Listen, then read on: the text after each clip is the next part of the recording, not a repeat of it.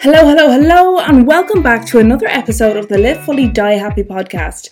Now, you may have noticed in the podcast feed that there are a series of episodes that are labelled Day 1, Day 2, Day 3, and so on, along with their accompanying title. These are our bonus episodes that are part of a really big campaign that is being done this year. It's called 365 Days of Joy, where I'm coming to you live every day across social media, and you'll get the episodes on this podcast too, where I'm going to be sharing powerful messages with you every day so that you can make joy a priority in your life, and so that you can start designing the life that truly makes you happy. So here we go, let's dive into another 365 Days of Joy episode.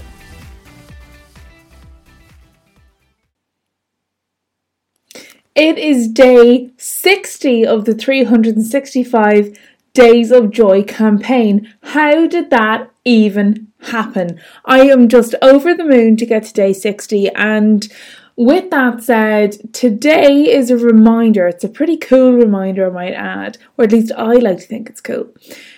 It's a reminder that dreaming is also a method of planning if used carefully. So here's the down low on how to use your daydreaming to actually benefit your planning for your life. So essentially, you can daydream your life away and enjoy doing that. And oftentimes when you're dreaming up the life that you want to live, we can get caught up in the fantasy of it and we can forget to act.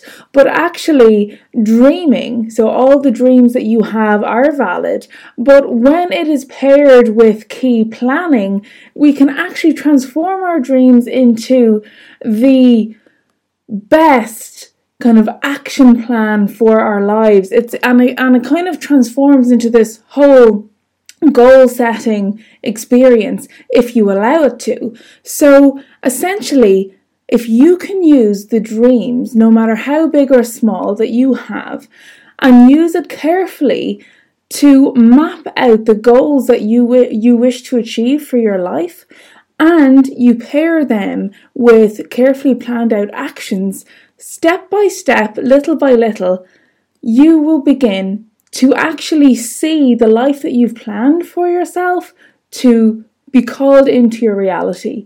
And this is the coolest thing, because you are literally dreaming up the life that you want to live, and then you start leading the life that you want to live. Now, this isn't to say like really airy-fairily that, oh, you can just dream up, what you want for your life and it's going to happen. No, of course that's not what I'm saying. But what I am saying is your dreams can literally be the springboard that you really need in order to catapult yourself into the life that you want to lead.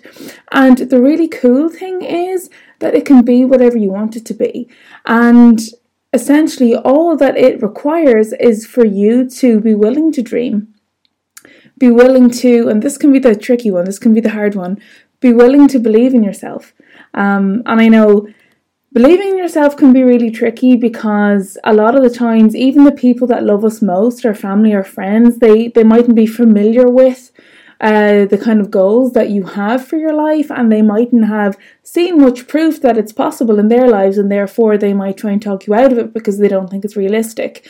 But as I always say, there always had to be the one person with the idea to create the new invention. Think of everything we have today, the telephones, the laptops, just there's so much tech here. Whoever could have dreamt of that, 50 years ago? But it's all here because one person had a dream, an idea, and they didn't let anybody to, talk them out of it, which is the hardest thing here.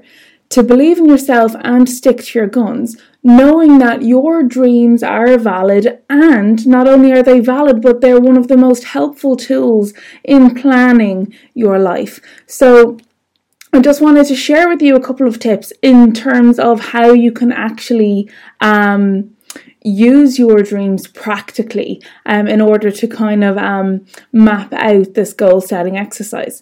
So in order to make your dreams a key tool in the designing of your life and in the practical planning of your life, is to write down your dreams, your goals. Again, it doesn't matter how big they are, how small they are. Try not to judge your dreams, okay? Just write them down.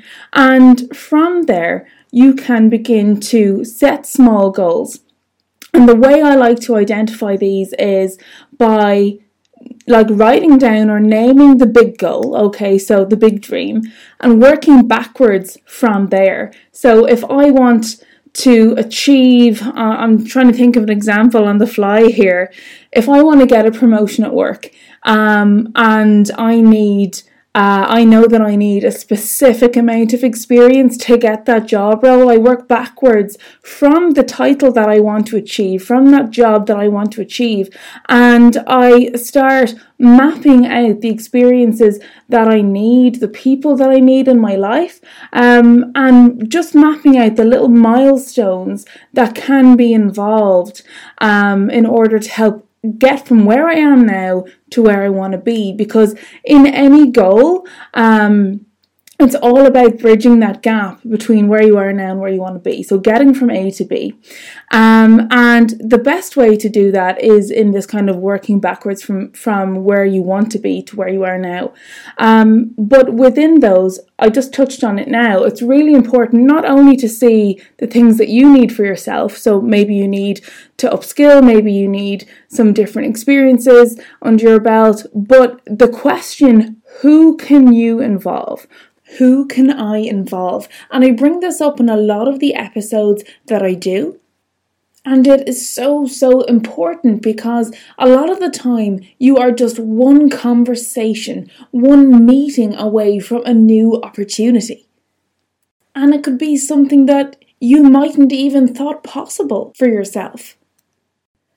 But through meeting someone, through your own network or your network's network, you can open the door to the next level of your life. I mean, how fucking cool is that? So today, really, I want you to take your dreams seriously.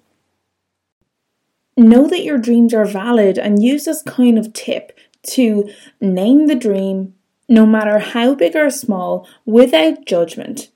And then ask yourself, how do I bridge the gap? And who can I involve?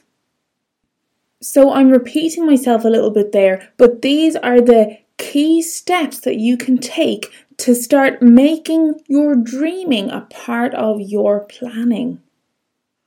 And I also just want to remind you that not only are your dreams valid, but they're valid because your dreams are communicating to you a lot about who you are and what you want for your life. And if you don't take them seriously, you're not taking yourself seriously. What you want for yourself, for your life, for your family, if you have a family, they are all valid wants, dreams, wishes, and desires. And it is up to you to try and make them happen. And like I spoke about the other day, your dreams are trying to find you too. So it is not a one-way street. We have got to acknowledge our dreams, respect our dreams. And in respecting them, we take small steps. We take action, moment by moment, milestone to milestone, in order to inch our way closer to our dreams. And that is how you use your dreams as a key planning tool for your life. So there is no dream too big. Somebody's got to do it. Whatever the dream is you're thinking about right now, and I bet you've got one in your head, it's not too big and it's totally doable. It's just about mapping out the strategy and asking, who can I involve? So that is it for today. I hope you have found this helpful, and just remember that your dreams are valid. So go have fun dreaming up and planning your life, and I will catch you on the next episode. Bye.